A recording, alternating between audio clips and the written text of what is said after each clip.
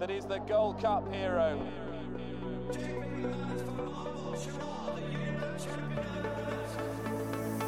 Two of the most admirable chasers you could possibly wish to see. Relentless, remorseless, has pounded Cordon Star into submission. Hello and welcome to another edition of the Race Hour podcast, brought to you with our friends at bookmakers.co.uk. It's myself, Dean Ryan, in the lockdown towers of all our home abodes. Of course, I'm obviously at home. Dermot Nolan has joined us as always. Dermot, you're here. As always, Dino, good to be back after a bit of a mishap last week, but sure, look, we're back anyway. Yeah, look, technical difficulties are exasperated when you're at home and you can't throw things at each other, so that's what happened. So Stephen Cass has joined us. Now, Stephen's not here too often, but he is here this week and plenty to reflect on some of the big Irish guns coming out. Stephen, good to have you. Hi lads, yeah, great to be back, yeah, looking forward to it. Good man. Haven't seen you since Cheltenham, of course, enforced lockdown. When we were, yes, when we let society down. Yes, we did. It's all our fault. Yeah. Depending on what day. I put up a tweet, right? I put up a tweet on Sunday night saying, "Jesus, I'm getting a bit windy about Cheltenham," and I've got about 50 replies going, "Get out of that, like you'll be fine." And you know, my wife's a pharmacist. She was saying, "No, the advice is to go," and then we came back and we were absolute like the scourge of society. Exactly. But the way you were carrying on in the Arkle Bar now, I would have been steering clear of the 2E. God almighty, lads, the tweets I got after that were just incredible. Yeah, how could you? How could you, after everything you knew, Demo, still go? You're such a bad man. After Tony Hoolan saying it was fine to go. Yeah, off you go, lads, and then you come back, and then, oh, Jesus. Yeah. But anyway, It's a new season. We won't dwell on... Exactly. We'll move on. We're mentioning coronavirus or fucking... Yeah, we'll move on. I mean, one man who completely didn't break those regulations and was home was with Dave Weldon. And it's good to have Dave Weldon back. Dave, how are you? Not too bad, Dean, yeah. I didn't even go to the pub that week. I was so good, you know. Oh, my God. You are a superhuman man. Fair play. Well, it's good to have you back, Dave. And we will catch up in traditional fashion on the race out of the weekend stuff that we actually didn't get a chance to preview because of technical difficulties. But it was kind of like, you know, I think every weekend that comes along is like, oh, here's the opening proper weekend of the Jumps Festival. And we tried to build that up as the Chepstow meeting a couple of weeks ago. But I think Cheltenham and a bit of Aintree kind of did get us underway. And of course, there was some serious animals running around in the tracks in Ireland as well. I might kick off with a couple of those, actually. Milena Indo and Andy Dufresne, depending if you want to follow us and Mr. Binfield. But Andy Dufresne, Cass, I might come to you first about those two superstars actually kicking off their seasons in good form at Wexford, of all places. Yeah, Wexford and Wexford have done a hell of a job. You know, I don't think those two horses would have been running at Wexford before they've changed it to the left-handed configuration. And even on TV now, it looks like a different track. So fair play to Wexford. But Minella Indo, you couldn't but be impressed with him. I still have a question mark about that horse, but you couldn't question it at the weekend. Just the way he finished that RSA, and when he started to stay on when Champ went by him, I just wonder about him. And even Henry himself has questioned his, maybe not his mettle, he wouldn't put it like that, but he's made noises about it. But to beat a late 140s race fit horse was in the manner he did was very impressive, and it didn't look like there's any excuse for Milan Native. So onwards and upwards, and he'll be, you know, he'd probably be favourite now going into Christmas for the Lexus. And then Andy Dufresne, who I love, it was just a relief to see that the horse is still there, because having won a point and the way he jumped his hurdles so quick, and he's great speed off the back of the hurdles, you wanted to see that translated to chasing, and he did it. And he has always looked a chaser, so he's very exciting. He'll go for the John Durkin. The John Durkin, the novice one. I always mix up the John Durkin and the Drinmore. The Drinmore. The Drinmore Fairyhouse. Yeah, he'll go for that. And that's going to be a belter of a race, because there's any amount of good novice chasers. But hopefully he'll vindicate the view we have of him early and get the grade 1 in the bag, because I just always got the feeling he's going to be a machine over fences. It's the way he moves, the way he travels, the way he jumps, and even the way he looks. You know, he looks special. So physically as a specimen. So yeah, really exciting. You'd be in good company there, loving the way that Andy Dufresne looks and and kind of goes about his business, because I heard AP McCoy say that if you were going to kind of pick a model of a horse that would end up being a Gold Cup horse, it was Andy Dufresne. I know he bunged it in all his horses to stick with this year. And after a mildly disappointing campaign, you could say, last year, then that's good to see. Dave, I mean, you might have been inclined to maybe take those two on at short price on seasonal returns, but you can't crib them. No, not at all, Dean. They were fine, like they were grand. Minella Indo needs his racing, so to see him come back and win in that fashion is grand. Milan 8 is 149 now. I'd say to be trying to mind that mark for Cheltenham, because I don't think he's a great performer anyway. And Andy Dufresne, good to see him back. It's a good starting point. And I'd say they're kicking themselves that 2.5 mile novice race has gone from the festival as well, because he'd be all over that, I'd say. Well, he'll have to try now. He might as well try now for the season. Yeah, so I was exactly. worried they were going to go down a county hurdle route or a burn plate route. You know, he kind of had that stamp of a horse that he'd get a mark of 140 and run in a Grand Annual or something. But it looks now like they're going to treat him like a Grade 1 horse. So that's great to see. That's what we were discussing on this podcast could happen with the movement of that race out of the festival and into a Sandown card and making everything go for other races. So that, where the mare's chase might weaken some of the other contests, it looks like it might strengthen that novice division, which is probably to be a celebrated idea. We will find out as we get to festival time. Dermo, Minella Indo, big favourite of yours last year. But potentially they haven't made enough use of Minella Indo in the past seasons ahead of big targets, and then to have a season curtailed like it was last time and be so unlucky, of course, at the festival itself. You must have been delighted with that. Absolutely thrilled. I mean, he was as big as a house as well. He was a fine size. But they asked Henry de Bromhead afterwards, and he said it's kind of like what he was like as a child, a bit big bone maybe. That's just kind of the way he's made up, and it's I can empathise with that as well. And I just thought that he was flawless, really. I mean, you could see what the rest of them were trying to do. They were kind of waiting to see whether there was any chink in his fitness, but he was just miles clear of them. It was a Grade 1 horse running against good handicappers, really, and he made dirt of them, which he should have. Very interesting now as the season goes on. I mean, the Lexus at Christmas now should be his kind of target, because as we were saying last week, or the last podcast, Dean, everyone can't just try and do an album photo now and aim yourself just at a Gold Cup, because you'll be very disappointed at the end of it, because only one of them can win. So the likes of Minella Indo and all these horses, they really should be campaigned aggressively. And in fairness to Minella Indo's connections, Monley was, he's campaigned extremely aggressively. So I can see Minella Indo the exact same. There just must have been a small problem last year, because there was a long time between runs when he was second to Lorena, and then when he came out and beat Captain CJ last year. So for the fact that was his fourth ever run over fences, I just think it was very impressive, and he's a horse with an awful lot of upside left. Am I crazy in being of the view, maybe from previous seasons, that this horse just doesn't quite get maybe a Gold Cup proper trip at the top level? I think the opposite. There was a few tweets back on that, a few people saying that he should go for the Ryanair. I don't think he's quick enough at all. I actually watched back the race again, the RSA last night, and I do agree with Stephen. I think, first of all, it needs to be said that had he jumped the last, he would have bounded clear. But the problem was that if you actually watch it, Champ goes by him, and there's no catching Champ with how out of steam he was. But Minella Indo does kick again when a horse goes past him. So it is very interesting to see whether that he probably did have a bit left, and he just wasn't using it. So I love a Gold Cup horse like that. I think he's very similar to Santini in that regard. I think he'll just keep going. But I definitely think that the tactics of him and Allaho, they just killed each other. So I think long term Minella Indo getting a lead up to the last will definitely suit him a lot more. But I think the Gold Cup is completely built for him. Okay. You'd imagine if Minella Indo and Allaho went in a Gold Cup and ran like they did in last year's novice event, that would set it up for the likes of a Santini. Oh God, 100%, yeah.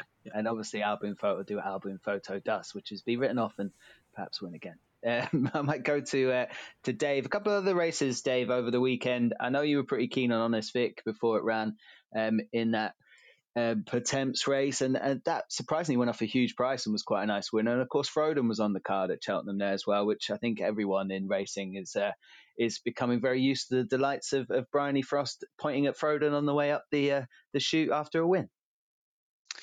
Yeah, I don't really know what to say about that, but Frodon was grand. Like it was a typical early season handicap, and Frodon used to carrying them big lumps of weight around and did it well.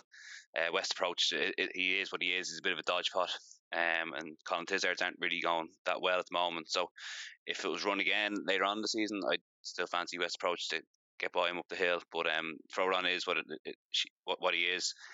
Looks like they're going to a Gold Cup. I wouldn't back it with stolen money, to be honest, in the Gold Cup, but he is what he is, and he'll run races this year and give people plenty of joy. Mm-hmm. And Honest Vic, let's talk about that horse. Yeah, when the drift came, I wasn't expecting the big run, but won well, and hopefully he goes well fresh, so hopefully to put him away for the Pretemps. He's qualified now, so just work on that mark and be a big day in March. You know where they're going to go with that horse after that run, you would imagine. Stephen, I might ask you about Frodon. I mean, is it beyond the realms of possibility, given that this horse got racing so early in its career in going to all the parties, that it could still improve? It's 8 years old right now. Maybe he could improve, but I don't think he could improve much beyond 165, and you need to be late 160s, early 170s to win the Gold Cup. And even then, I don't think he'd truly stay the Gold Cup trip, so he won't be winning the Gold Cup. But it was very impressive. Funny thing with Frodon is some people say, he's the best jumping performance they've ever seen. I don't like to see horses jump like that in a way. Like it's visually extremely impressive. But I must say, like, if you're a 10-year-old child watching that, like he's the kind of horse now that would get people into racing, and the Bryony story. And one thing I'd like to say on it is, I think the way that, maybe it's just a social media thing, but it's fashionable to deride Bryony, who's a young person, trying to do her best in racing. Her personality is just the way she is, and it feels like bullying in a way, and it's easy pick on a young woman like that, and I don't like it, and there's a bang of sexism off it. I think we should cut a lot more slack of that kind of stuff on social media and call out the fucking idiots on social media who think it's okay to come on and deride a young woman trying to do her best, I'd feel fairly passionately about that now. I just think it's wrong the way that the whole thing is being handled that way, and I think, we should be supporting it, and the story is a good one for racing. So more luck to them, and I hope they win the Cotswold Chase again in January. Yeah, I think that's very fair. I mean, Bryony she just goes out of her way to be ultra enthusiastic. And I think some people take that as something, it's like mirth making. It's not. She's just hugely enthusiastic about riding good horses and winning races. The easiest thing Bryony could do is shy away from the racing TV and the ITV interviews afterwards. And she's just being herself, and you just, people need to be a bit more conscious of, I don't, mental health in inverted commas, but you don't know how that affects people behind it. If you're there on your Twitter account and giving grief and laughing, and I hate that shit. And I just think, if anyone's doing it, just be conscious of it. And we should, as a sport, we should celebrate it. And we should celebrate that it's a woman, and we should celebrate that it's a great achievement. And I think more luck to her. Yeah, fair enough. I mean, Demo, I might come to you actually on some of those other Cheltenham runners, including Frodon, because it seemed to be the story of, certainly one of the biggest stories of the weekend, of course. Giving weight away in one of these handicaps is something that not too many try anymore. But I thought it was very impressive, and Frodon did what Frodon should do, perhaps, against those horses. But if you were first time tuning into racing, the point Stephen made, and say Ryan Moore's just won, Group 1 race or something like that, and gives his monosyllabic responses, as much as he's entitled to do that, can do whatever he wants. Or you see Bryony waxing lyrical about how great the horse was and how easy it was, because all she has to do is ride a fantastic machine who's trained so well, and you get all that kind of input. Which would you prefer? Yeah, I mean, I think people in racing are in such a bubble that they completely forget that there's a whole world outside of racing. So, just as a perspective, like my wife's family aren't into horse racing at all. And her father watched just happened to switch it on one day on ITV, and Frodon had won. This was last season or season before. I remember which one. And he didn't call her Bryony Frost. He called her Bryony. And he said, God, she was really good to watch. I hope she's on again. He has switched over to racing a few times, just hoping that she's on it. He has 4 daughters himself. And he could see a lot of his own children in her and everything else, just how buzzing she was and how happy she was. And that's something in racing that we really need to harness. And it's not just Bryony. Like, all the jockeys now, Oisin Murphy and Tom Marquand on the flat, they're all trying to make themselves into brands in a way. And Bryony had a lot to do with that because of how likable she was. She was probably getting rides that maybe other jockeys could have got because people just really liked her. And from a PR point of view for our sport, we need more of that. You can see at times jockeys are very scared to say anything, understandably, and we need more jockeys, kind of like even Keith Donoghue, who's on the bookmakers. He's very free and easy with kind of what he says and about himself, and his blog today is about his mental struggles with his weight and how he turned that around. And we need more of that in racing, because one of the most marketable qualities we have about this sport is how easily accessible everyone is. There's very few sports where you can turn up and there's a very high chance that if you hang around with your child, you can meet their hero. There's very few sports where that can happen. You're not going to meet a footballer, you're not going to meet any of them. So racing has a really, really good marketing tool there, and somebody like Bryony should be at the very front of it. I mean, some of her videos last year as well, Dean, where she talked through her ride on Sir Psycho, that was a brilliant piece of content, absolutely brilliant. And the more of that, the absolute better. So I agree completely with Stephen, and I think it's something that we need to harness completely. I think the one to take out of that whole meeting, though, Dean, just to move back to the racing, I thought Galvin was absolutely brilliant. That was good. They're talking about the old 3 mile sixer for him now, and if he gets that trip, he's the kind of horse that, as Robbie Power said, he stays, but he has a bit of pace as well. He could hammer them in that race, especially if we get as deplorable a field as we did last year. So there was a few to kind of take out, but I thought Galvin by a mile was the one that looked like, when it comes around to the Cheltenham Festival, he could be a likely winner. Yeah, I mean, I might ask Weldo about this. I mean, they're naming their colours very early to a particular race, perhaps at Cheltenham for the likes of Galvin. But I mean, there were some other nice horses there over that weekend, Dave, that maybe you want to pick up on. Southfield Stone, of course, Rouge Vif. I thought was very good in that handicap chase over 2 miles. And then, like Fusel Raffles had a bit of a penalty kick in the end, but still did it smartly. Yeah, Galvin was excellent. He even had that little bit of a lazy patch in the middle of the race where Robbie just had to get into him to jump a few fences and get him going after the fence as well, which will suit the 3 mile six all over. I presume Jamie Cottle ride and he'll be buried out the back and you won't see him until the second last fence and he'll come there swinging and win. I know it's a long way away and 7-1 is not great value, but I think he's made for the race really. I think he'll just outclass them completely. The novice chasers the weekend, Southfield Stone and Fusel Raffles, didn't really do anything for me. We've seen this all before with Fusel Raffles. He'll come on and win a couple of small field races and then he'll flatter to deceive in the graded race later on in the year. And Southfield Stone, I think we kind of know what he is. He'd probably be he'd be another one who'll just tip away at grade 2, grade 3 level and flatter to deceive. But they were good performances. Rouge Vif was excellent. Another big weight carrying performance, and he decimated them up the running. Getting quotes 16-1 and stuff for the champion chase is all well and good. I actually think they could probably go up and trip with him as well. 2 mile 4, 2 mile 5. The way he travels and jumps, I think he's very good, and he's definitely one to watch in the big races later on in the year. Yeah, I thought he was very good and went off a fair price. It's often the unfashionable trainers, isn't it? Like Harry Whittington, obviously a very shrewd man, does well with the horse that he has, but a horse like Rouge Vif going off at that price in there. And I'm not even saying that because I backed it, because it didn't. It just seems after the event. Stephen, a final word to you maybe on some of those weekend runners that would have caught the eye. I mean, of course, we had some good horses go at Aintree as well, like some Nutswell winning an old Rowan Chase, which you would have had to give me a few goes to find. What did you want to pick out of the weekend that maybe we have discussed or haven't discussed yet? I think we've covered it. Like, just on Rouge Vif, he definitely wants good ground. If you watch back the Arca last year, he can't jump out of the soft ground, and all his best form is on good ground. He's won in soft in a bad novice hurdle or something, but he, and the way the festival's gone and the way the weather's gone, it just seems to be soft all the time. So if he's short enough in a Tingle Creek or something like that, or even a Schlur Chase, I'd be, and the ground is soft, I'd be very quick to take him on. But if it's good ground, he could take a bit of beating. Beyond that, nothing really. Like, there was a few at Dundalk. That's for a different podcast, and it's not normally one covered by ourselves. Although, if you have any good things, you're always welcome to mention them. What time will this go out? This will be out later on, about 4:35. I'll say it early in the pod. They might listen. There's a horse running tonight. A Zoom call at 7 o'clock of Tom Cooper's as 20-1. 7 o'clock at Dundalk on Wednesday night. It was Zoom call. It was second to. Geez, I hope I have the right name. Very topical there, Cass.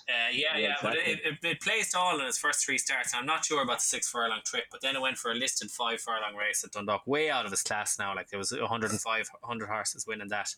And as a result, she's 20-1. Whereas I think on if you kind of forgave that run where she ran okay, she just was looked after when she was beaten.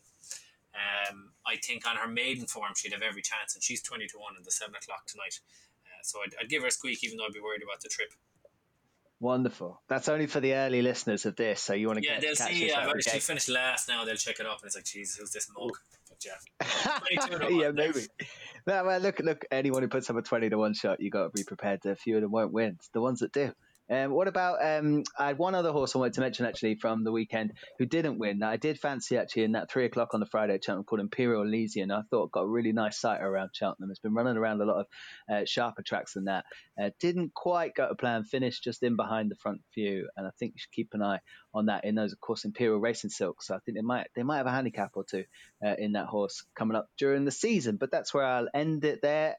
Thank you everyone for chatting about the weekend racing. Coming up on the podcast after this break, we're going to do a season preview across the senior hurdlers. So we're looking at the Champion Hurdle division, of course. One of the worst divisions I can remember from last year after everything kind of fell away. But it looks a whole different story this time round. We'll also keep an eye on the Stayers Hurdle going forward. And then following a final break in the podcast, we will take a look at what looks a stellar weekend of racing across Down Royal, of course, kicking off on Friday, Ascot and Wetherby over the weekend. All right, we'll take a break here. You're listening to the Race Hour podcast, brought to you by bookmakers.co.uk. Check out bookmakers.co.uk each and every day for tips, news and the best odds for horse racing. Looking for a new bookmaker and the best sign-up offers in the industry? You'll find that at bookmakers.co.uk, sponsors of the Race Hour.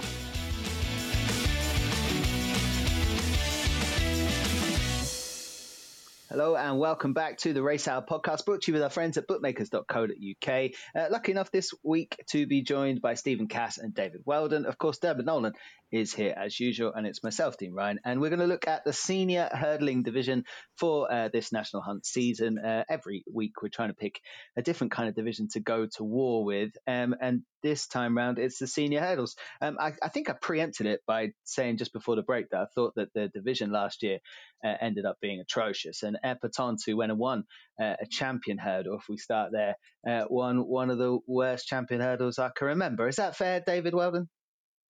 It's very fair, Dean. I actually had to go back and watch the race about an hour ago because I couldn't remember it at all. And just even the prep and all that, and just everyone, Honeysuckle, will she go, will she not? Epatante came up and was punted, and Sharjah finished in second on soft ground, where the rumour is that he wants good ground, but I'm not really convinced by that. You'd have to hope that this year's will be better. It looks like it will, although saying that, there's a lot of horses prominent in the betting that might really not go there or might flatter to deceive. So I don't know whether it's better than last year. I hope it is, but I'm not convinced. Geez, it can't be worse. Stephen Cass, can you remember a worse champion hurdle than last year's? What we actually ended up getting? We were all praying a couple of mares would be thrown into the race. Maybe the one Punjabi won, or the one Kacha won, or there's plenty of bad ones. There's plenty of bad ones. I think people get carried away, and if you had one good horse win, everyone thinks that the champion hurdle was great. But, geez, I'd say in terms of standard of placed horses now, I'd say there's plenty as bad as it the last 30 years. But yeah, an uninspiring division. But at the same time, then that means one can come from left field. So I love the shape of the race for punting this year. It kind of sets it up nicely for you to go and find one that can emerge from the pack and contend, because you don't need to be a 165 horse.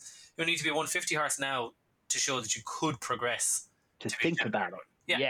Yeah, exactly. And I think that's where we are this term, because there's plenty of them stepping up from novice company. Demo, final point on that kind of last year's champion hurdle. When Istabraq used to go and win a champion hurdle, and it was almost always Theatre World or something like that behind, and it seemed a similar race every time. We're not going to get that with Epatante. There is going to be contenders this year, Demo, isn't there? There is. Like, I kind of actually agree with Stephen Cass's point. We always seem to have this throne. Remember Bouvardier's first champion hurdle that he won when he beat My Time to Yours and Petit Mouchoir and Footpad and Fort, everyone said that was a terrible champion hurdle and you had to take him on the next year. Bar Footpad, all three of those probably would have won or gone close in this year's one. Petit Mouchoir did run, but the Epatante could well come out this year and do it again, and it wouldn't be the biggest surprise in the world. A good horse come in a bad race, and she was absolutely she was head and shoulders above the rest. So champion hurdles, they haven't always been as brilliant, I think, as our memories might make us think of them. Okay, fair enough. All right, let's go to Dave again then, and tell me which ones of the let's say the junior brigade from last term are going to step forward. Abacadabras looks the obvious one because they seem committed to sticking to hurdles, and it looks like Shishkin's going to go over fences, obviously.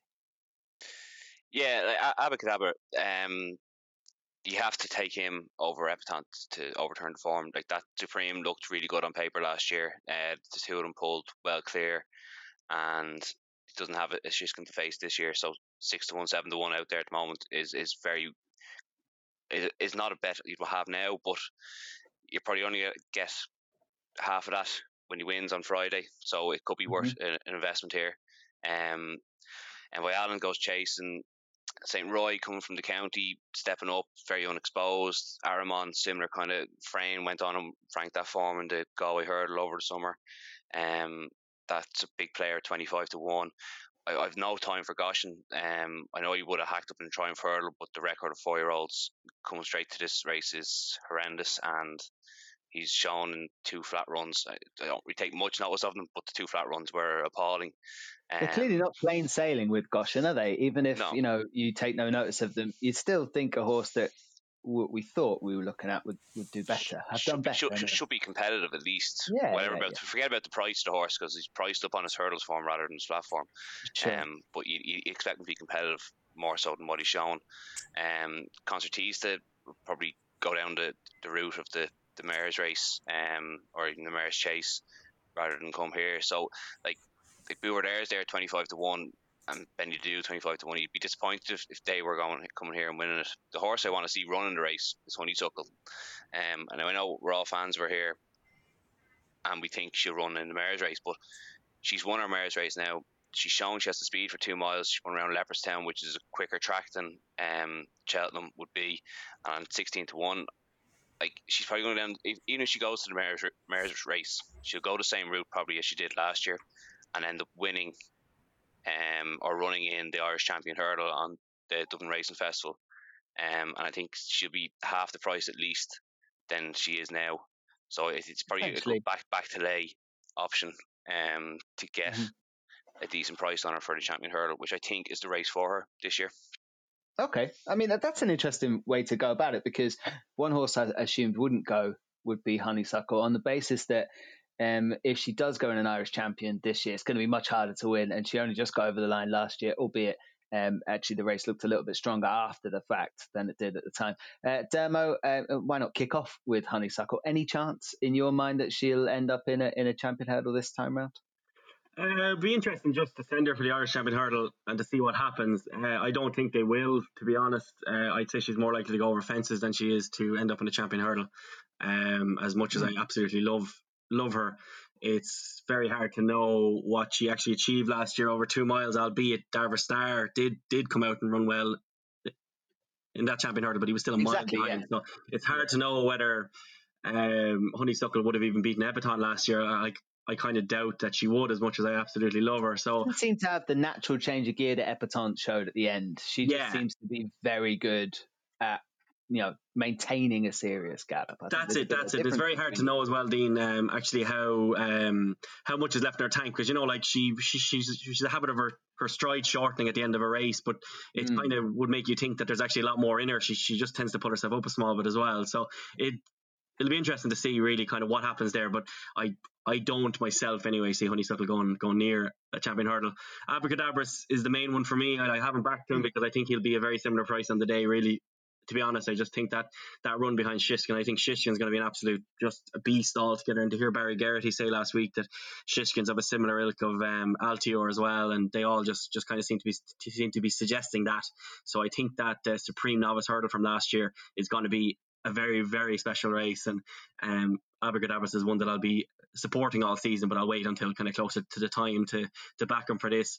Salday, my old friend, I won't be backing him because he's very, very unreliable to get to a race course, but maybe if they tried an all K Vega approach with him and just trained him to be ready for the Champion Hurdle, you'd wonder what he could do, because that was a brilliant performance in the Morgana last year. One day, one run type of horse, isn't he? Yeah, so like if you just left him maybe just obviously as well close to the time, because he won't be much shorter without a prep run. And the only other horse that I've backed just with half a mind on, just in case a chase campaign doesn't go right, is Elixir Danadine at 25s. I've had a few pennies each way and a bit bigger on the exchanges, about 75s there. He was tanking in that Supreme. I think that Supreme Novices Hurdle, as I've said, is the strongest piece of form at the festival last year, and I think Elixir Dane would have been involved at the finish. He was unlucky with the way Asterion Falange nearly sent him over to Aintree with how hard he was smacked, and he'll be one just in case the old chasing campaign doesn't go right. But Abracadabras is a horse that I won't be taking on much this season. Yeah, Abracadabras is the obvious one for me, even at the current price if you want to have a bet. And I think you flagged that, and Dave suggested similar. You could make the same case for a chase career going wrong back over hurdles for likes of Shishkin and Alexia Dane, but fingers crossed, obviously their careers go as they want them to go for connection. So Stephen, I've left you into come in now and talk about some of these horses that are not so obvious at the top. We mentioned Gosh and we mentioned Abracadabras. Obviously, Epatante won it last year. There was a brief mention of Saint Ouen I would like to talk about at some point. But what kind of horses are there existing outside of this bubble of what we can see, say, on an odds checker page, that the Champion Hurdle is yet to kind of embrace? Yeah, like you want to see, is there a path to victory? Just on touch on one there, Derm was saying Elixir Dane, if he goes back chasing at 25-1, like that's a hell of a bad bet. But you can back Elixir Dane at 16-1 to win any race. And I agree, he was absolutely tanking. Well, it's not the cover, that's the bet to do. If you like Elixir Dane, that is the bet to do. That's what I meant. Back him to win any race at 16-1, because he could go any trip. He could end up in the RSA. He mightn't just end up in the he might go RSA to avoid Envoy Allen. JP could have something else for the Arc. You don't know, So Elixir Dane, I love him as a horse. You have to back him to win any race, because he could end up in the bloody stairs, or he could run in 5 races. So that's the bet with him. Like at the front of the market, Epatante Grant, she's short. Plenty of Champion Hurdle winners haven't even made it back. Abracadabras, still think he's a quirk in him. He was maybe the 4th best horse in the Supreme. If Asterion Falange had jumped straight and Elixir Dane had stood up, he might have finished 4th. We wouldn't be all raving. Yeah, had to know. Goshen, he's gone. He'll never win another race. Saint Ouen, he's winning a handicap of 139. So you have to go fishy and look for something. Like I do think they will go down the route. I think Henry's edging towards it with Honeysuckle of the Champion Hurdle. I'd love to see it. And if they do, I would have like 20 quid to win a monkey on Betfair at 25 or whatever she is. That's worth the bet to have, because if she wins an Irish Champion Hurdle, she'll trade at 7 or 8 anyway. You can get your stake back and have a free bet there. So I think backing Honeysuckle is a logical thing to do. And the other two that I could see, there's no point backing 200-1 shots. Like you could back Sharjah, but I think something will be too good to beat him again, even on better ground. You want something that might actually win. And the two I think that are big prices that could progress, the one I really, really like is Jason the Militant. He's 100-1. He's very unexposed. He beat Andy Dufresne, and he beat Andy Dufresne well now, and he jumped well from the front. He's kind of a staying, he's an out-and-out 2-miler, but staying from the front. And he jumps well, and he could get a lot of them in trouble. We'll see him now on Friday against Abracadabras. I was going to say, Dan Royal will tell us a little bit more. We'll know our fate early in a way with the bet. Either if he goes close, or if he turns over Abracadabras, he'll be whatever he'll be. He'll be 16-1. We'll be reckoning anyway. But look, I just think maybe he is only a 145 horse, but there's every chance he might progress and become Champion Hurdle class. He also won a maiden on the flat. He's definitely, he's coming into the season fit and healthy, because he probably ran to about 85 or 90 on his first run on the flat, and that takes fair going now over mile 2 to do that. So they've said, Henry's come out in Stablehorse and said, he specifically said he's keeping it for 2 miles, he's staying hurdling. So I just think 100-1, he could easily progress into Champion Hurdle contender, and I'd be very keen on him. And the other one I could see, this is kind of like the Esper Dallin angle and that you're taking the best Irish 4-year-old. I don't think Aspire Tower, I think he kind of trained off in the second half of last season. I think if you see the Aspire Tower we saw at Christmas at Leopardstown, he could contend in a Christmas hurdle at Leopardstown, could contend in an Irish champion hurdle, and if he does, then he could progress into a champion hurdle contender. He still ran well in the Triumph, but he was jumping to his left, and he never really seemed to be travelling as well as he can in his races. I kind of don't like him because he's a free-going, front-running type like Goshen, and I don't like those type of horses, like All Mankind again. But he's 50 to 1, so he could have a tickle on him. So they'd be the ones I'd look at that might progress into champion hurdle class. But Jason the Militant in particular, he'd be the one I like.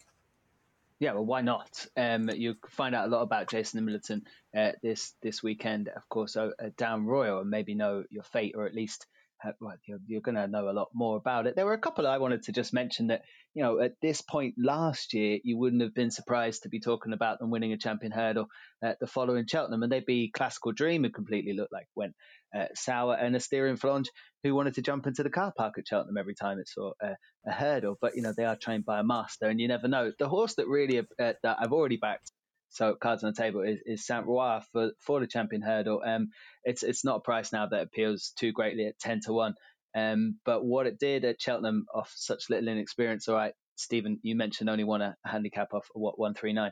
Aramon, who I thought was given a Petra ride to come and win the race and didn't quite get it done, gone on and obviously franked that a bit. And we've seen Saint Roi since. So, tens doesn't really appeal now, to be honest. But I think that's the one that's going to step forward and give a few headaches to the likes of Epatante and Abracadabras, which is an obvious one. And Stephen, I think you're a bit harsh on Goshen never winning another race. Clearly something wrong.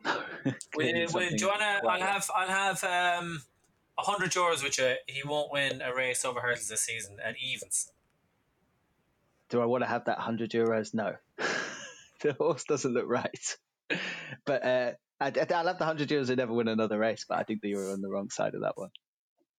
Yeah, fair enough. Yeah. Okay. I think those horses with the front running types, you see it no matter what the discipline is. Once they start to go sour, they go sour very quick and they don't come back. And something seems wrong. Something clearly seems wrong with Goshen, in even at the level that they've done what they've done with it since. And you can't think that Cheltenham would have affected the horse too much, because just kind of clipped its own leg, didn't it? But I don't know. It's a strange one. I'd trust the Moors to get him back to something. I just don't know whether, if you could get involved, 8 to 1 for a champion hurdle seems absolutely mind-blowingly crazy. It doesn't make any sense on what we've seen. As Dave said, priced up on hurdles form, not on flat form, obviously. Okay, there is another division that we should talk about with the senior hurdlers, and that is the Stayers hurdle. Now, it might not take too long, but Paisley Park was one of the biggest disappointments of the Cheltenham Festival last term, Dermo, and you'd have to imagine if Paisley Park had run a normal race, would have won a Stayers hurdle, because we saw Liz Nagaroska come from the clouds and pick up a race that many people had forgotten it was even in. So does Paisley Park just need to get back to previous best and mop up a division, or is there something else? More than likely. And look, Dean, he's only 8 years old, so it's not beyond the realms of possibility. It's the excuses that came out were small but kind of flimsy. I remember. Sure, they knew, did they? Correctly, so he didn't show up, but he was due one of them. I mean, like 6 wins in a row, he was due a bad day, and he definitely had one. Because you can't suggest that the Stayers hurdle was just improved all of a sudden. I mean, you've got Ronald Pump in second and Bacardi's in third, and Emeton and Somerville Boy, a lot of these horses, we kind of know where we stand with them. So Paisley Park, he's kind of just another one of these horses that, because he's flopped once, you'd never have got 7 to 1 any point of last season. So you can understand anyone kind of backing him at that. But he's not one that I'd be backing now after that, Dean, because I just think that he's so hard on himself, and he's a horse that kind of has had to do the impossible a few times because of his running style. And I just think eventually a horse kind of just chucks it in. He just keeps leaving himself with so much to do that he's to make up kind of so much ground that eventually that tactic just kind of wasn't going to work. And it didn't. So he'll be interesting to see this season. But I thought that Sire de Burley or the Storyteller, that they would have won this race last season had they ran it. Okay. I thought that the front two in the in the Pertemps were just very, very good. And I thought that Sire de Burley now, he can't be going into handicaps now. He's too high after that win, obviously, and he's 16-1 for the stayers. I don't think they have another option with him, so I think they will go this route.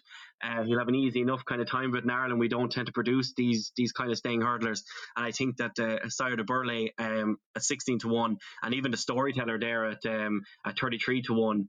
Are very interesting. The Storyteller's had an unbelievable time of it of late, and he's running, it looks like, on Saturday as well over fences. He's an amazing horse that just kind of keeps going. So them two would be the way that I'd be looking at this race from an early point of view, particularly the Storyteller at 33s, because he ran so well in that Pertemps last season. But it's a division that you definitely wouldn't be wasting a whole lot of time on, you know. Yeah, fair enough. Stephen, you're a man who likes to see some long-term value in these Cheltenham races. Not afraid even to have a few darts, this early on, as we're talking about. Paisley Park at 7-1 does look like something to have on your card for when the race comes about, assuming there's nothing wrong with the horse, which we assume there is nothing wrong with the horse. Yeah, I don't know. It's not my idea of fun now back in 6-7-1 at this time of year. Like, I've no great view on this race. I hate it as a race in general because you don't know what's going to end up there. There's not many horses being targeted early on, and then you have failed chasers coming back. The one I would be interested in who might become a failed chaser, we'll actually know today, is Latest Exhibition, who I think is quite small to go jumping, and I think they could be quick enough to bring him back. There's no way I'd be backing him now at 25-1 or 30-1 or whatever he is on Betfair. But if Latest Exhibition doesn't make a chaser, I think he would be better again on better ground. Like, it was quite soft last year, and just that last 50 yards up the hill against Monkfish, he struggled. But on better ground, another year under his belt, he's a really quick hurdler. I think. Yeah. If Exhibition, we'll know today. If he goes and wins his beginner's chase, that's it. But if he's beaten today and they start coming back over hurdles, he'd be one I'd be interested in. Paisley Park lost 2 shoes and had an irregular heartbeat. So I thought it was the heartbeat. Yeah. So when I'm referencing the point and saying that they didn't know, a irregular heartbeat isn't something that previous they'd scanned this horse again a couple of times after a bit of work and said I can run again. Then the season gets curtailed. So I think it's fair to say a little bit of distress can cause that. We don't really know what happened to the formerly seemingly bomb-proof Paisley Park. It's a good shout about this. Latest Exhibition, maybe not being the actual ideal type for chasing. We'll find out. Around 25-1, you can understand why that could be in the mix of a stayers hurdle if they were to just divert their attentions. David Weldon, talk to me about the stayers. Have you found one that maybe Paisley isn't everyone's cup of tea at 7-1? I think that looks very big at this point. Yeah, I'd agree, Dean. Like Paisley Park, like if you go back and actually look at that race, everything went wrong. So he lost 2 shoes, the regular heartbeat, all that. But every time he went to make a run, he had to check and move and duck and dive to try and get a run. And even then, turned the home bend, he looked to be building up ahead of steam. And I think he traded at 1.8 in running at the time. Yeah. He was checked again and badly hampered and lost all momentum and still ran on to finish 7th. So, like, last year's Stayers Hurdle was a poor race. Paisley was the most likely winner. Underperformed, was due 1. He's now 7-1, which I think is probably a couple of points of an overreaction to that. Emma Lavelle was on. There's an article on the race on TV. Emma Lavelle saying he's back in, he's loving life, and everything's looking well and good. All good signs, yeah. So I'd be happy to take the 7-1 now. Not a massive bet, a small bet. If I'm right, he'll be odds on probably on the day. If I'm wrong, he'll go out to 20-1 and I can look and find something else in the race to try and get my money back and whatever. So Paisley Park 7-1 for me at this moment in time is the most likely winner of the race. See, barring a flip of a horse's attentions like a Latest Exhibition, the only horse I can see really challenging Paisley Park for the top spot in the market anyway is a horse like Time Hill. Came from that Albert Bartlett who looked to contain all of the big future stars of the season to come. And Time Hill, they've committed. Hobbs has said they're going to stick hurdling. They're going to go.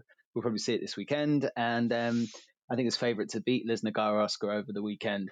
Goes and does that. The 12-1 will be gone. I thought 16s that were around when Philip Hobbs was talking about going for the stairs made a lot of sense. And I think if you have Paisley and Time Hill in the book at 7s and double figures before the action gets underway in earnest, I think you could be on the favourite and second favourite come race day. That would be the way I'd play it. It's not a division that lights everyone up and we will probably take a break here and come back and look at some of that weekend action after this break. You're listening to the Race Hour, of course, brought to you with bookmakers.co.uk.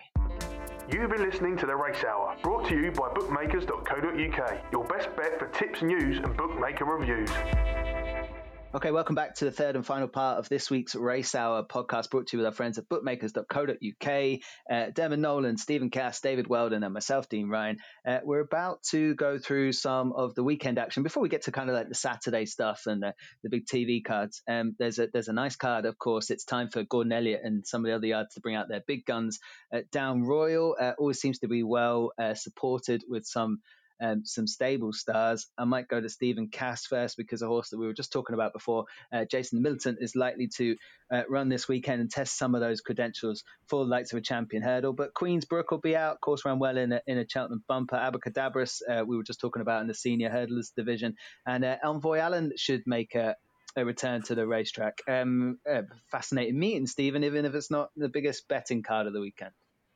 Yeah, no, it's brilliant racing, and massive clues going forward. Much more clues even at Friday at Down Royal than there was over the whole weekend at Cheltenham in terms of the season. Queensbrook, not sure about her over 2 miles. I think she wants a bit further, so she could be short and she could be one to take on. She's in the 1:15, the Mayor's Novice Hurdle. And then the horse I was talking about, Jason the Militant, he's even second string from the Bromhead. Rachel rides Aspire Tower. Yeah. They're both in the race. I wonder will the two of them run? That could be interesting. They might take out one and keep for another day. But at the moment, Jason the Militant and Aspire Tower both taking on Abracadabras. Jason the Militant gets £2 from Abracadabras, but Abracadabras, in fairness, he's not a horse that needs a run, so he should be near his best. So we'll get a good steer on that Jason the Militant bet. Yes. Another one that I like, there's a really good handicap hurdle. All the good 2 mile handicap hurdlers, kind of the one, just the 125, 130 horses. And a horse, Ed Cawley's Golden Jewel, who went very close in the old Pierce Hurdle, as it called, that Abrac's Hurdle or whatever it's called. At Dublin Race Festival. I think would have won. I think he was about 10th jumping the last at Leopardstown, maybe even 12th, and flew home, finished third. Clear run, would have won. Still off 127. Has a good handicap hurdle in him for definite, and he will be a double figure price. They ran him over 2.5 miles the last day just to get a spin into him. He's not a 2.5 miler at all, so hopefully that'll have put him spot on for today. Who's Sam? Envoy Allen, I didn't see who's in the race. Moratorium, Moy Ross, yeah, sure. Obviously he's going to win. I'm just getting confused. The Samco race is a Saturday, isn't it? So that's pretty much it for Down Royal on Friday. Yeah. For me. Yeah, I mean, Dave, it's a watching brief, probably most of that card, but you just want to see these horses come out, show they've got, actually, there's being a bit unfair probably to the hurdle race and stuff where we're going to find a bit more about them, but Sam Crow popping around, Envoy Allen popping around, Queensbrook maybe, if you weren't too disappointed with the last run, a race of to form a few more thoughts for as we go forward. Yeah, it's something to have on in the background when you're watching, just to see how make sure these horses are all alive and well and running well. Like, you won't be getting too involved. Have a look maybe Queensbrook in some Cheltenham races maybe, because I think she's a very exciting mare going forward. Okay. She might not want 2 miles, but going forward I think she'll be very good. Well, it's opening salvos, isn't it, for them, Demo? Even a defeat at this point of the season doesn't really mean too much, unless you're type to wade in at short odds and hoping they're A1 on return. It's much better to just watch them and form opinions after that. Oh God, yeah. Like Abracadabras really should be winning that. Envoy Allen should be winning, and Queensbrook, she will want further, but she should be winning as well. So yeah, look, it's great to watch, and that's all I'll be doing anyway, definitely. There are some thoughts up on bookmakers.co.uk from the ambassador there, Keith Donoghue, worth checking out and keeping abreast of that as we go through a season. Good to have him back on that site, giving us the Keith said ammunition for the weekend's podcast as we go forward, Demo. So I'm looking forward to that being said many, many times as we run through the jump season. All right, chaps. So why don't we get stuck in then to a bit of Ascot and Wetherby, and of course there is a race at Down Royal we might also mention there on the weekend on Saturday itself. The 120 at Ascot. I might come to you first, Dermo. Did you have any fancies for this? It's the handicap chase there over 2 mile 3. Likely to have a JP favourite in Dr. Sanderson for Paul Nicholls. Looking at the current entries. Yeah, this is a decent but very, very trappy handicap chase. I mean, some of these are obviously completely, we don't know anything much about them. Falco Blitz was a horse that I really liked last season, and he just kind of can find winning hard to come by, but he did win twice. But Severano was one that I've always liked, and there's an awful lot of upside to this horse. I mean, he's 7 years old, going over fences, but he's a really, really tough sort, and that's second in March last year to McFabulous. I mean, that's been franked already this season. As well as that, he was second by a neck to a Bright Forecast 2018. He was second behind Eldorado Allen, third behind Reserve Tank, who I know flattered to deceive afterwards, but he was a very, very good horse on that season. So there's an awful lot here to this horse that if fences can just unlock a little bit more. I mean, he's 133 rated hurdler after finishing second to McFabulous, so he doesn't need to improve an awful lot past that. And he's a horse to me that has always looked like a chaser in waiting. And I think Severano there at 6-1, if he does turn up, now don't bother backing him anti-post because he'd be a similar price on the day anyway. But I just think that he's quite a decent horse, and I think fences will only bring out the absolute best in him. And Oliver Sherwood, he's a shrewd old operator as well. Stephen, I might come to you now, because what the likely thing that happens with a race like this, if you start looking at the market as it is right now, is that, some of the more hyperboiled trainers, likes of Paul Nicholls, will have his blog out on Friday kind of afternoon, and he might say something nice about JP McManus looking favourite in the first race on the TV, and that'll sure to. I looked at this race now. I wouldn't pretend to know a ton about these kinds of horses, but I watched the replays. I really liked Dr. Sanderson and his attitude. And I think with Paul Nicholls, JP, like you said, 5-1 just looked really big. He strikes me as a horse that's going to go off a lot shorter. Just Dean, Severano, these horses, obviously might run because they might go for beginner's chase with them. But does anyone know, these horses, I find that the British system crazy, where you just off you go with your handicap mark over fences. I would guess that first time over fences in a handicap off 135, those type of horses surely couldn't have a good record. But what's your thinking on that?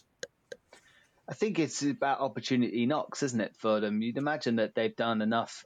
Certainly a trainer like Oliver Sherwood would know exactly what he's doing there. And it's not like they've got a horse at 7 who's going to need much experience. It's not a 5 or 6 year old coming at them. So I'm not surprised to do it with those. I think it suits the older ones, actually, than having to waste their time.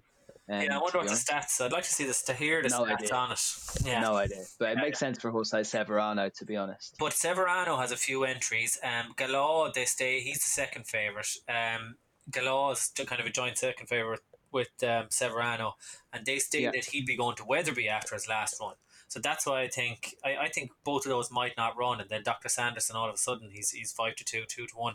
This is the logical race for him. So I think 5-1 him at this stage looks a good bet. Dave Weldon, a view on the 120? I liked it sure is as a hurdler last year. He didn't really live up to expectations, and going chasing off 125 looks workable. I think Stephen, just back on the point about chasers going handicapping on the first start over fences. I think you see it a lot more from the bigger stables who kind of know what they have at home, and they have horses that they work with and stuff like that they win first time out. Now I've no stats on that to back it up, but the likes of Henderson or Nicholls, you'd see one go chasing first time in a handicap would win more often than not, whereas smaller stables, maybe smaller like an Oliver Sherwood, would need a couple of runs over fence before they find their feet. That's just kind of a hot take on what I see, but I think it sure is. It's probably better than a 125 horse, and that's kind of the angle I'm taking at about 9-1 anti-post there. But as Stephen says, a few of these will probably come out.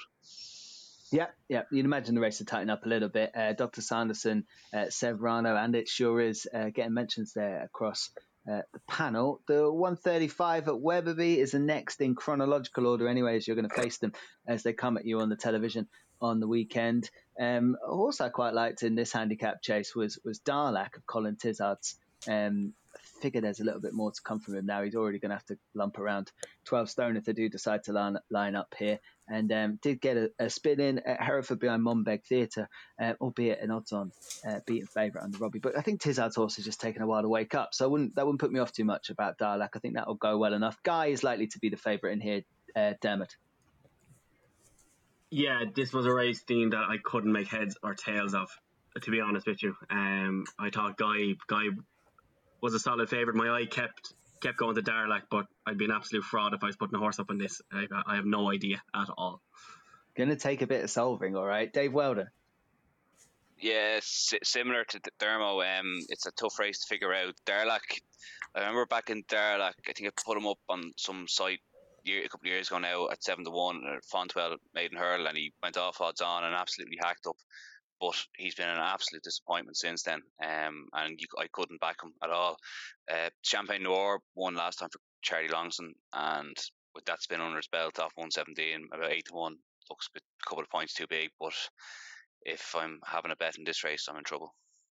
Geez, we might need to rely on Stephen Cass here, which I don't mean that the way it sounded, Stephen. Maybe you have something. I fancy one. I fancy one out of the way here.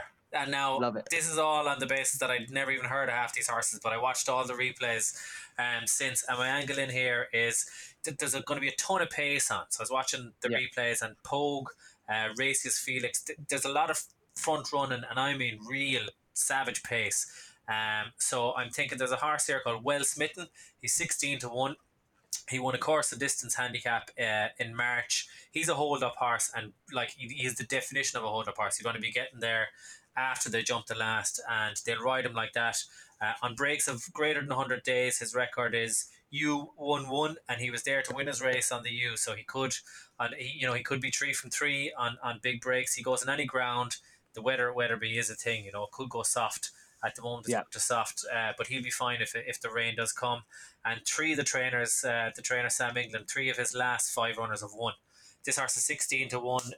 You would imagine since he won that race in March, this has probably been his target for the early season. Trainer flying, the way the race is going to be run is going to suit him.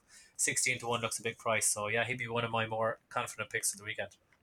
Love it. Well smitten then for Sam England in the 135 at Wetherby, and it's a price as well. So while the rest of us fumbled around, Stephen Cass did find something worth going to war with. Like I said, I'm going to give Darlach a shout if it does pitch up there, albeit you've got to be prepared to get your heart broken with a horse that can travel like that and find the deck and do all sorts of different things. There's more ability than 127 there, though, if it can be unlocked.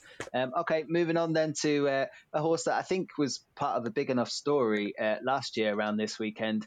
Was Capeland and Diego de Charmille, you might remember. So we're back at the scene of previous crimes, and it's Ascot and Capeland likely to be favourite for the 2 mile 1 furlong handicap chase there, the listed contest. Dean, a year ago we had absolute war about this horse. The 2 of us, you thought that Diego de Charmille should have kept the race, and I thought there was no way in hell.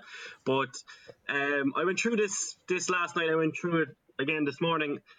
I know he's giving away heaps of weight to everyone here, but I don't see much of a horse against him. Like the rest of them, like Iblio is for Venetia Williams. We've no notion how her horses are, because again, it tends to be around now that she starts coming out, and once she starts having there was a winner there yesterday that almost looked like Venetia was about to go back. Yeah, so like once she explodes, and this has been a meeting where she has exploded before.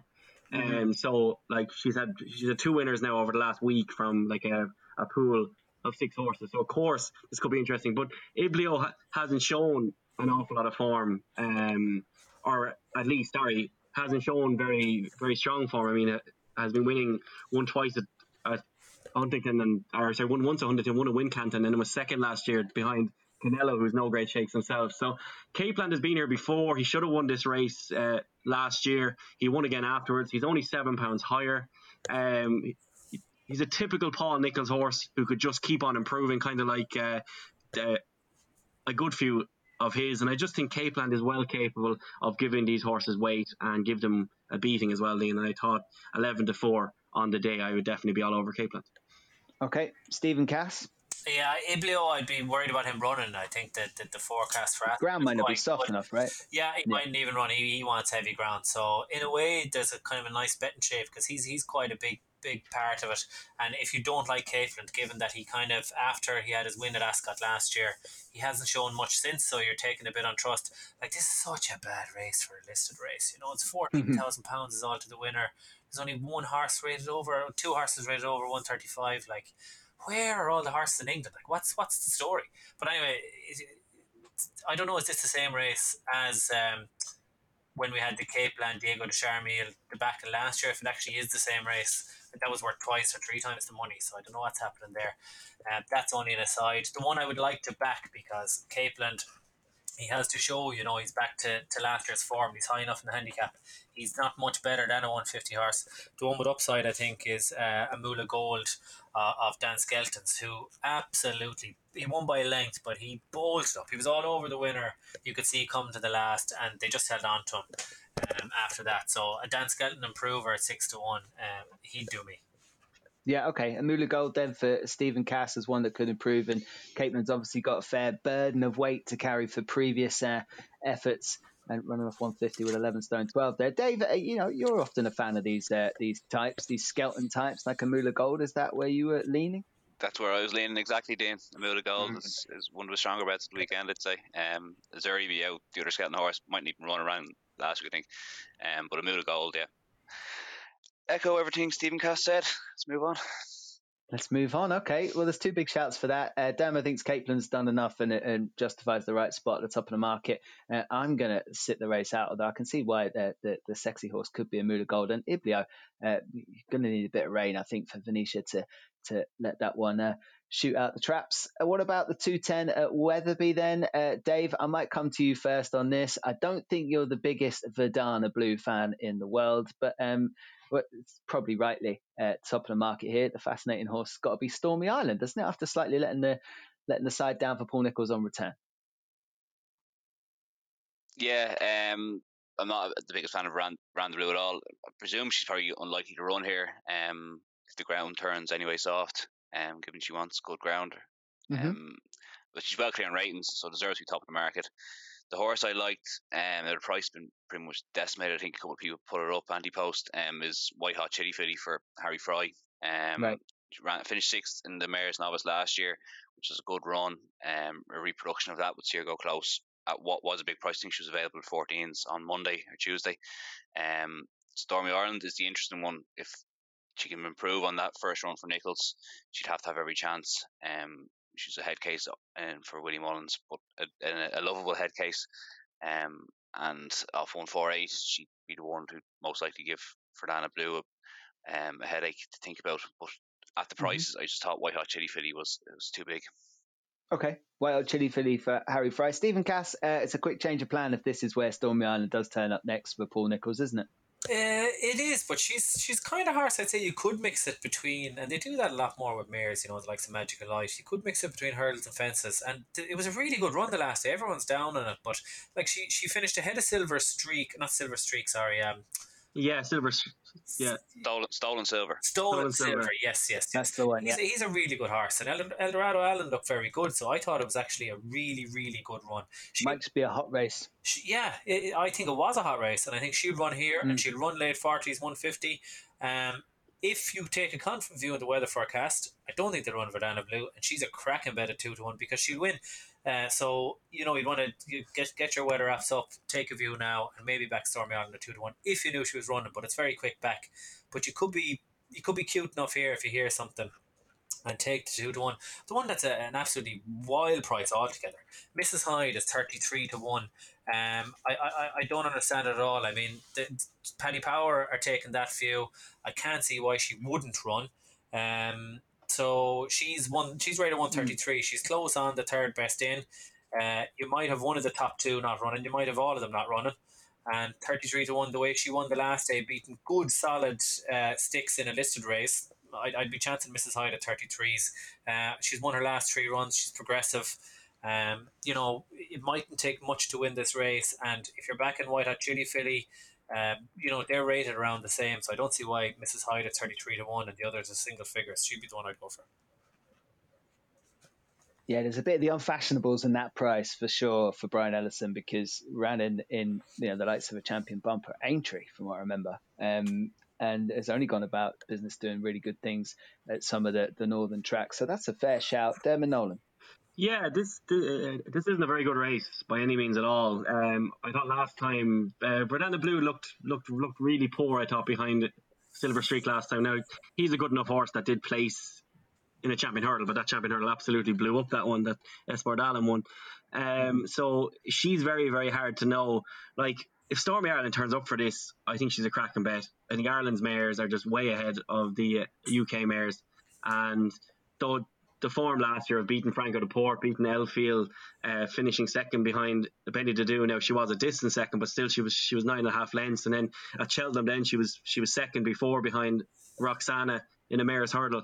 There's the most upside is with Stormy Ireland. Now Paul Nicholls needs to figure it out, and I completely agree with Stephen Cass as well that second in a novice chase, I think that was a very good novice chase. I mean, even Zanza back and forth, I mean, he's like not a bad horse whatsoever. So Stormy Ireland, if she does show up, and I don't see why she wouldn't, races like this don't come around too often. This is a nice chance to pick up some prize money, and I hope Verdana Blue does run because she'll make the market. But I think Stormy Ireland is the best of these by a considerable margin.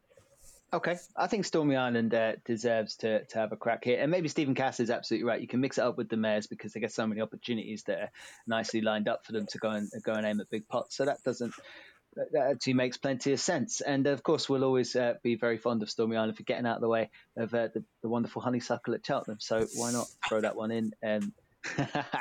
Best of luck to Connections if they do go for this mares race, and maybe I think the fascinating pick out there is Stephen's Mrs. Hyde. That could be a very interesting runner. Certainly at the current prices, they won't be there if that race does cut up, as it looks like it will. Should we mention Delta Work going at Down Royal, squeezed into that mix of Ascot and Weatherby, of course, there, Dermo. Delta Work presenting Percy now, of course, the same yard, likes of Chris's Dream, the storyteller, who you've already talked about on this pod as having such a good time of it during the resumption of racing. It's a decent race, isn't it, that Ladbrokes Champion Chase? It is. Delta Work seems to always need his first run. I mean, he was beaten well in this race last year before bouncing back and having a great season. And when you actually go through his runs after a proper break, I mean, 2nd of November here in 2018, he barely beat Niven. Afterwards, obviously left that kind of miles behind him, then ran a great race in the RSA. Before that, he was third in 2017 of a 178-day break and was beaten by Early Doors, your favourite horse, Dean. And he doesn't seem to put his best performance in on the first run of the season. So I'd be happy enough to kind of take on Delta Work. Gordon Elliott has been waxing lyrical about presenting Percy, but it's very hard to know where we stand with this horse, and he keeps mentioning the Grand National, so you'd say that there will be plenty of work left in this horse for this race. So Chris's Dream, kind of similar story. We don't know how fit he is. Great jumper as you'd expect from this Connections, but I'm still not kind of convinced on him overall as an absolutely top level horse. He beat Shattered Love by 2 1/4 lengths, so a 13-2 won't be the best of these horses come the end of the season by any means, but I just thought the storyteller, it will be his kind of Gold Cup type effort, and he's been absolutely superb this season. He absolutely kicked 2A Per Me out of his way last time, struggled with Easy Game over 2.5 miles, but definitely kind of wants further than that, and just a horse who's in this good spirits is running this well. I just thought at 13-2, it might just be the right time to catch the storyteller in a race that kind of could fall apart on the day. Yeah, okay. Interesting shout. Dave Weldon, I mean, there's a lot of trainers with multiple entries in here. Henry and Gordon, of course, dominating what we can see in the card, which is, I guess, not surprising, but there's probably no reason he won't run many of them, isn't there? Like, especially in Gordon's case, he probably run 4 or 5 at least, and you know, it does help him suss out some pecking orders and give them ideal starts. Is there a bet in the race though for you? Yeah, exactly. On that, like they're all 1, 5, 6 horses plus. Whether they are every day of the week is a different story. So they have to run somewhere to get their season started. So start them off here. But I think Chris's Dream is the bet.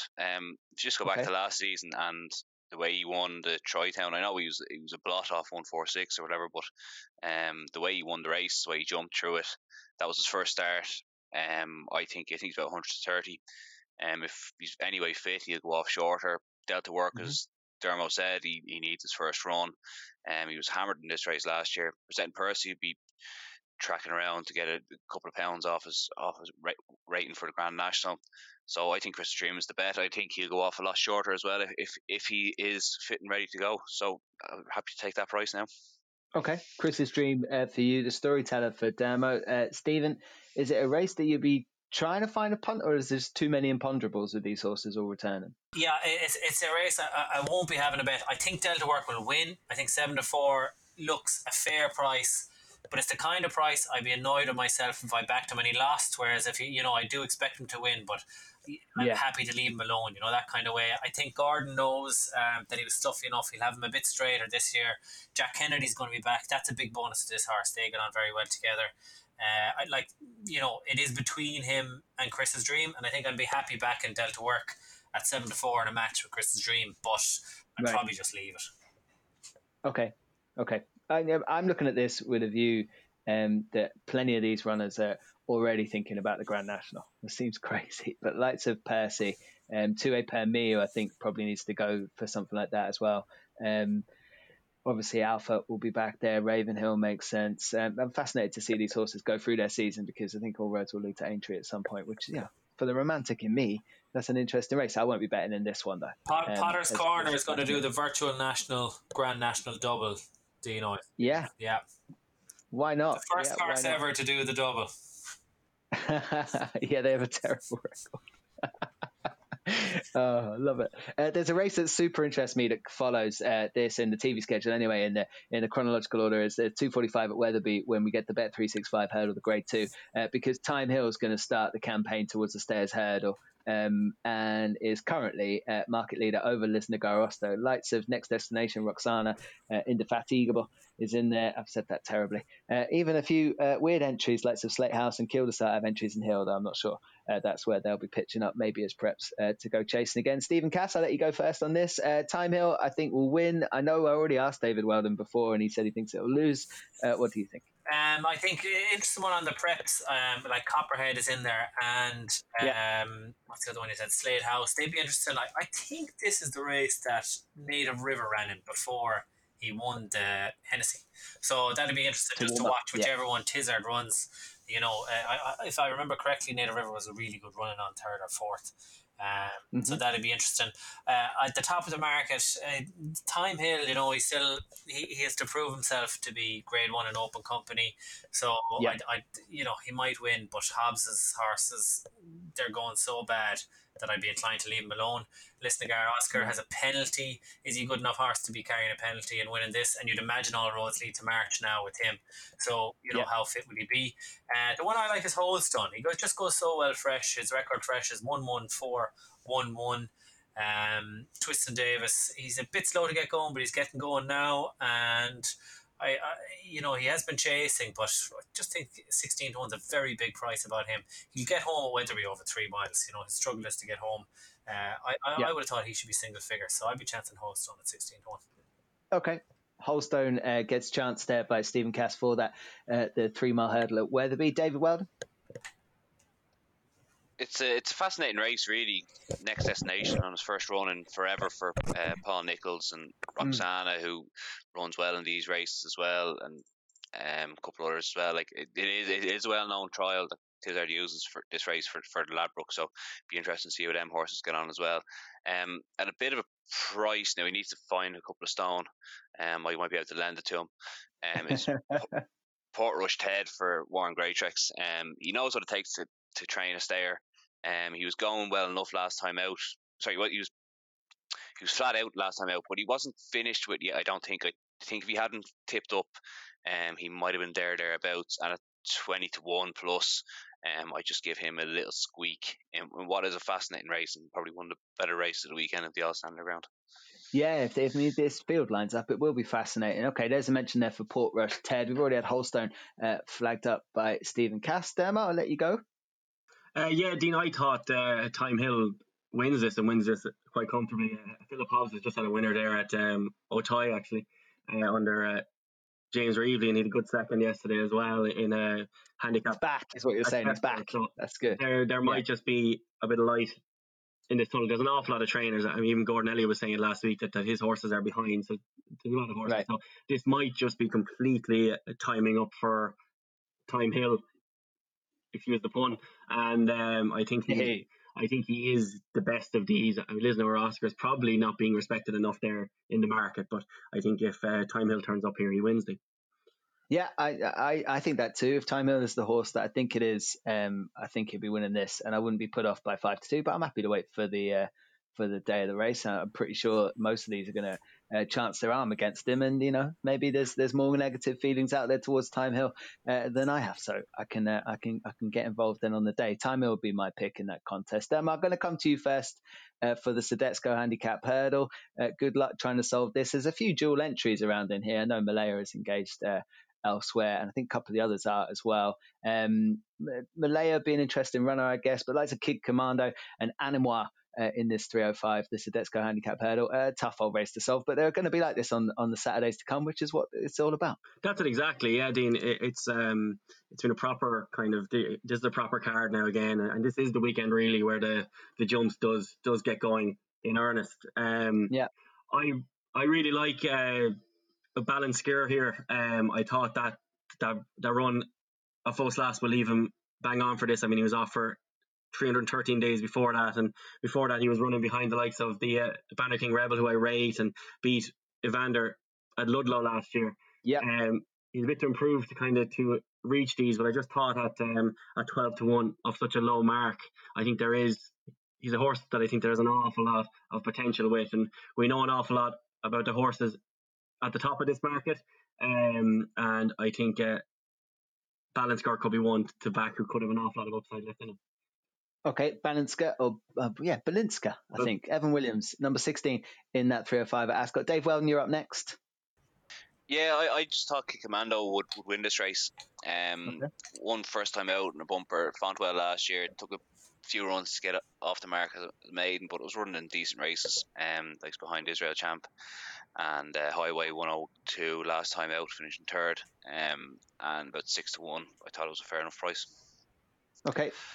Kid Commando, Anthony Honeyball, isn't it? Kid Commando, yeah, in there around 5-1. Stephen Cass, have you tried to solve this? It's a puzzling handicap, to be fair. I did try and solve it. I don't have much to say in it. The Song for Someone is an interesting horse. Like, he wouldn't be beyond the bounds. He'd progress into a champion hurdle contender. So if he was going to, he'd want to be winning this off top weight. So I might have a little nibble on him if he runs win only.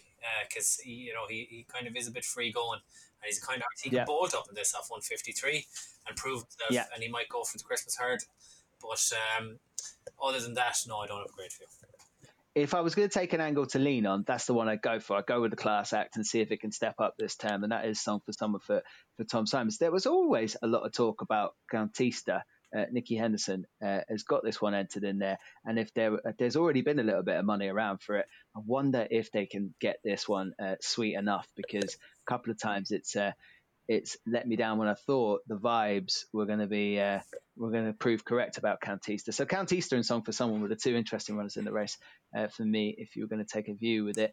Stephen, I'll come to you first with the Weatherby Charlie Hall, which is one of the biggest races, of course, of a season anyway. Always hugely interesting to see who turns up and what kind of happens out of the back of this. It's a possible side name could go here and take on Sam Spinner. And there's horses stepping up from last term like Vindication who could yet play a hand in some of these big chases this year, of course, stepping out of handicap company and stuff. What do you make of Surname, of course, beating Altior last year? I'm not sure got the credit deserved for that. I think he got plenty of credit for that, Dean. He was rated the best horse. Maybe it's just he doesn't go to the festivals, is what I mean. Yeah. He didn't go to Cheltenham, and then the rest of the season was curtailed. So but I think hardcore racing fans, he did get the credit.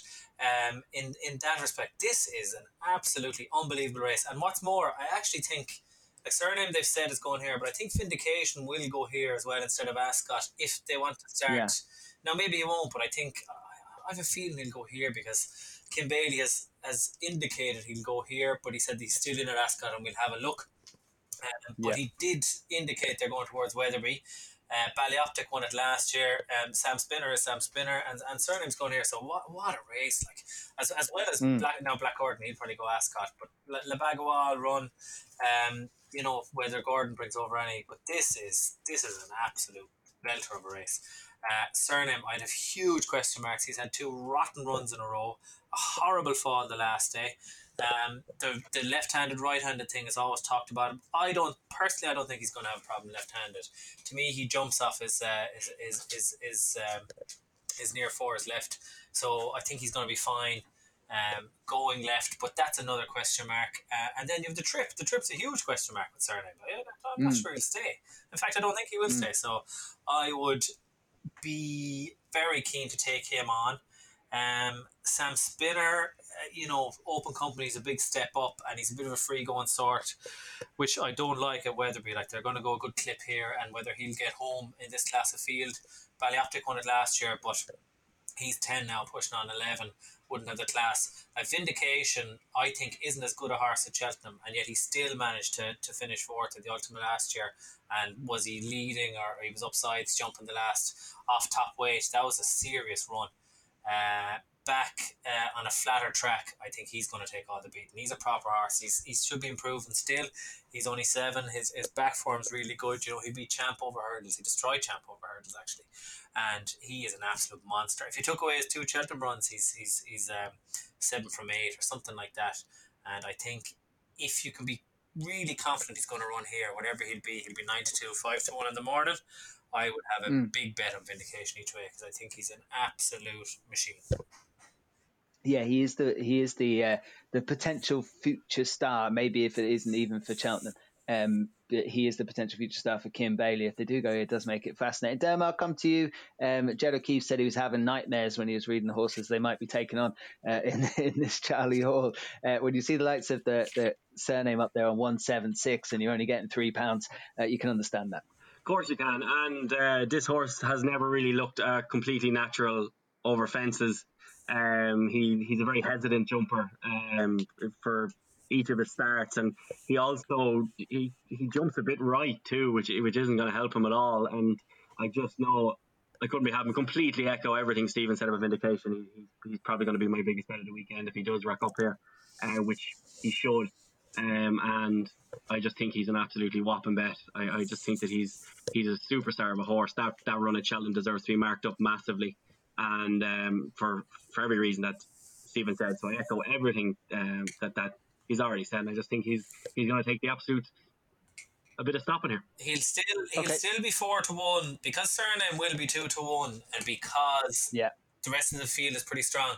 He'll still be 4-1 on the Friday, maybe bigger. So there's no point taking the 11-2 now when there's that question mark whether he runs. So I would, I'd happy take 4-1 knowing he's running, and have a good cut each way at that. Yeah, I think it's very likely. Yeah. 100%. You'll see a few extra places as well, Not that maybe that doesn't suit everyone. Weldo, over to you. Yeah, I agree with everything the lad said with Vindication there. Just another thing, we'll get onto it in a minute. But Imperial Aura looks likely to run in the Sodexo Gold Cup at Ascot for Kim Bailey, so that will give you another indication if Vindication will run here. I'd probably give this race is just full of old horses. It does nothing for me at all.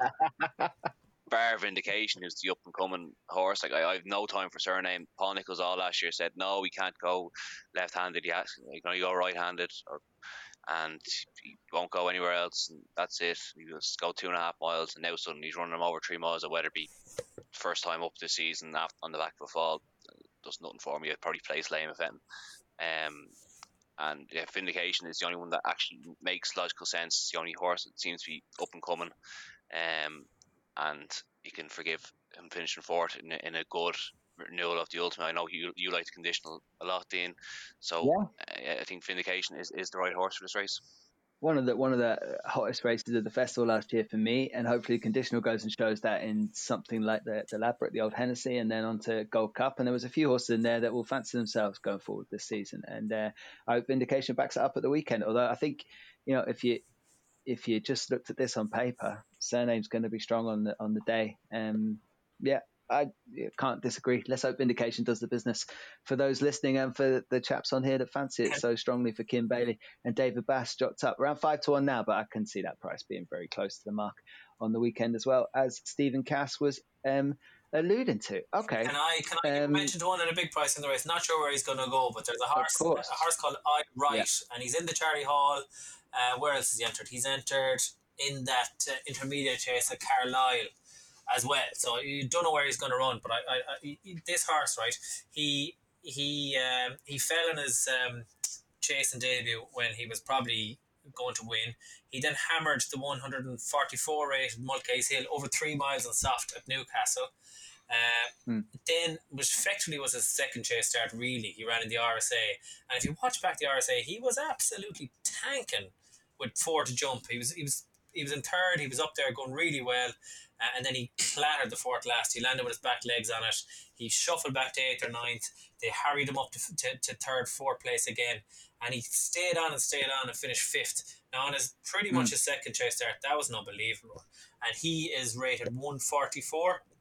He definitely could be a bid 150 horse. He's 33 to 1 for the Charlie Hall. I don't think he'll beat Vindication, but he is surely being aimed at the Ladbrokes Trophy.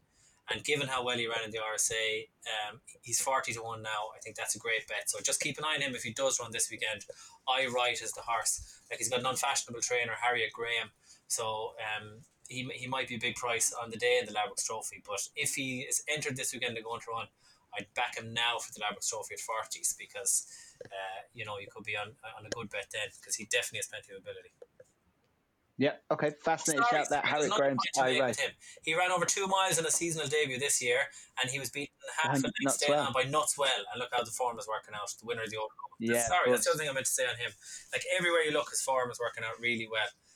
He looks really well handicapped, so 40 to 1 for the Ladbrokes Trophy really does look a good bet. Good shout. Okay, that's I Right. Harriet Graham's runner, potentially in the Charlie Hall, or could go elsewhere. Keep an eye on that, and maybe pitch up in the Ladbrokes. Seems to be that's where it's aimed. Stephen, I'll come to you first on the Sodexo, because we mentioned a couple of the horses that are obviously in the Charlie Hall. Vindication, we're all hoping goes for the Charlie Hall, because that makes sense. They are keeping an eye on Ascot. With the duplicate entries, do you have a fancy for the Sodexo, guessing which way it's all going to end up? Yeah, I kind of do and I don't, in the sense that, you're saying Surname Vindication will go to, if they both go to Weatherby, Comanche Red, you wouldn't know where he'd go. He could go to Weatherby either. Imperial Aura, I'd be surprised. Maybe they'll run him, but I would have thought they'd be keeping him for Cheltenham in 2 weeks' time and run him in the Paddy Power Gold Cup. So we're actually 10 to 1 the field anti-post, so there has to be a bet here. And the one I would back is Whatmore, Henry Daly horses at Stay and Trips. He's unexposed up to 3 miles, and he stayed on really well in fourth behind Imperial Aura in the novice handicap chase at Cheltenham. He kind of plugged on up the hill, and I just think he's the unexposed one. He's only rated 138. There's plenty of scope for improvement. Henry Daly's so good with staying chasers. I could see him going off 9 to 2, 5 to 1. He's 10 to 1, so he'd be the one I'd back. Okay, what more in the Sodexo for Stephen Cass? Dave Weldon? Yeah, I'm going to check the chance on one here for John Joe Neal, Django. If you go back to 2019, he ran in a race at Uttoxeter Beginner's Chase behind Eric LaRouge and Natafusi and ahead of On the Slopes. That's decent form. He won an average enough race over 3 miles at Newbury, and then finished fourth when he was odds on in a race at Catterick in March. But I just think John Joe O'Neill's horse have started the season really well. He's only off 137. You're getting a bit of weight, and he's 20 to 1 shot. I think that's too big. He'd probably be half the price on the day. If he's fancied, and like Django, first time up the season for John Joe O'Neill. Okay, Django is the one for Dave Weldon. Dermo, last race we're going to preview over the weekend is that Sodexo. What do you like, considering what we've discussed about the Charlie Hall and a few heading elsewhere? Yeah, of course. From a win point of view, I do think Imperial Aura was very good at Cheltenham, and if he rocks up in the day, he will be the win bet. But if the ground does get a bit softer there at Ascot, there's one there at quite big odds at 25 to 1 and bigger. Roll Again for Venetia Williams. This horse has been moved now, owned by Mrs. John McNear and Paul Shanahan, was moved from Willie Mullins, was sold over to Venetia Williams. And this was a horse who just last year was kind of chasing home the likes of Ronald Pump, was only 6 lengths behind that horse, was fourth behind Latest Exhibition, and since kind of going over to the UK hasn't kind of let the world alight. But you'd forgive a few of the runs, and they're probably just figuring out he's only 6 years old. He's rated 137. I think there's an awful lot that this horse can achieve. He should definitely be a bit stronger now, because just at times last season he just kind of seemed to shirk it. He's had a lot of time off now, and Venetia Williams kind of really does improve these staying chasers an awful lot. And Roll Again at 25-1 could just be a big price horse who improves beyond all recognition, because he'd be running off a very, very low weight here, no matter who comes out. But Imperial Aura for the win, but just keep an eye out for Roll Again if the ground does come right, because there's an awful lot of very good back form from when he was with Willie Mullins.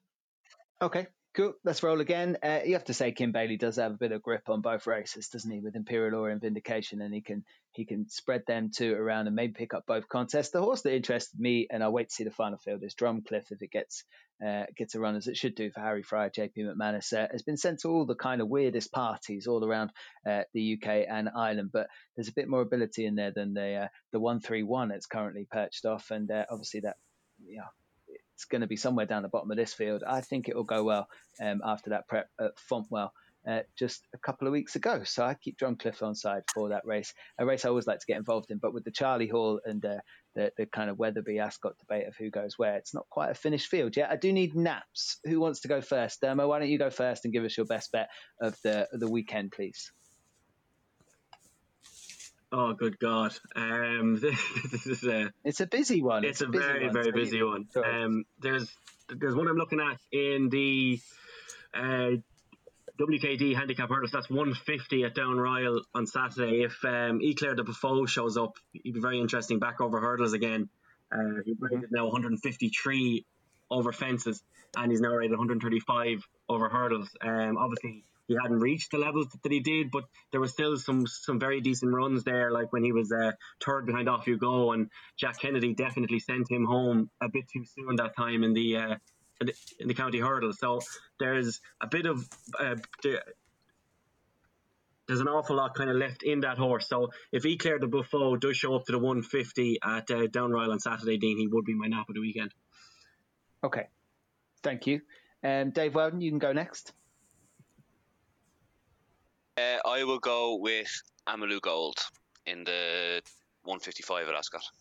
And Moolah Gold in that 155, the sexy Dan Skelton 7-year-old improver there, around 6-1 at the minute for the race, which Capeland is currently top of the market for after last year's exploits. Now, Stephen, you've given us plenty of a few longer forecasting bets, a few decent prices in races, and a few horses that could end up in different spots and places. But if you have one bet this weekend, what is it going to be?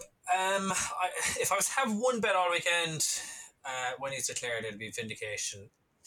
In the Charlie Hall, but that's a little boring. Dermo, that should be your nap. Leclerc de Buffo, you're always going on about that horse. Just everyone ignore that, and Dermo's nap was Vindication. Dermo's nap is Vindication, yeah. Okay. And then my nap is Well Smitten in the 135 at Weatherby. He's the horse I was saying that'll suit the hold up nature. There's going to be Sam England's runner. Yeah, exactly. Yeah, Sam England's runner, Well Smitten, double figure price. Now at 16s, it seems big. Okay. I'm going to be super boring and stick with my horse Time Hill for the Stayers Hurdle, kicking the season off and getting Hobbsy back on track in that 365 hurdle. I'm sure it'll be around the 5-2. You haven't asked about the most important meeting of the week,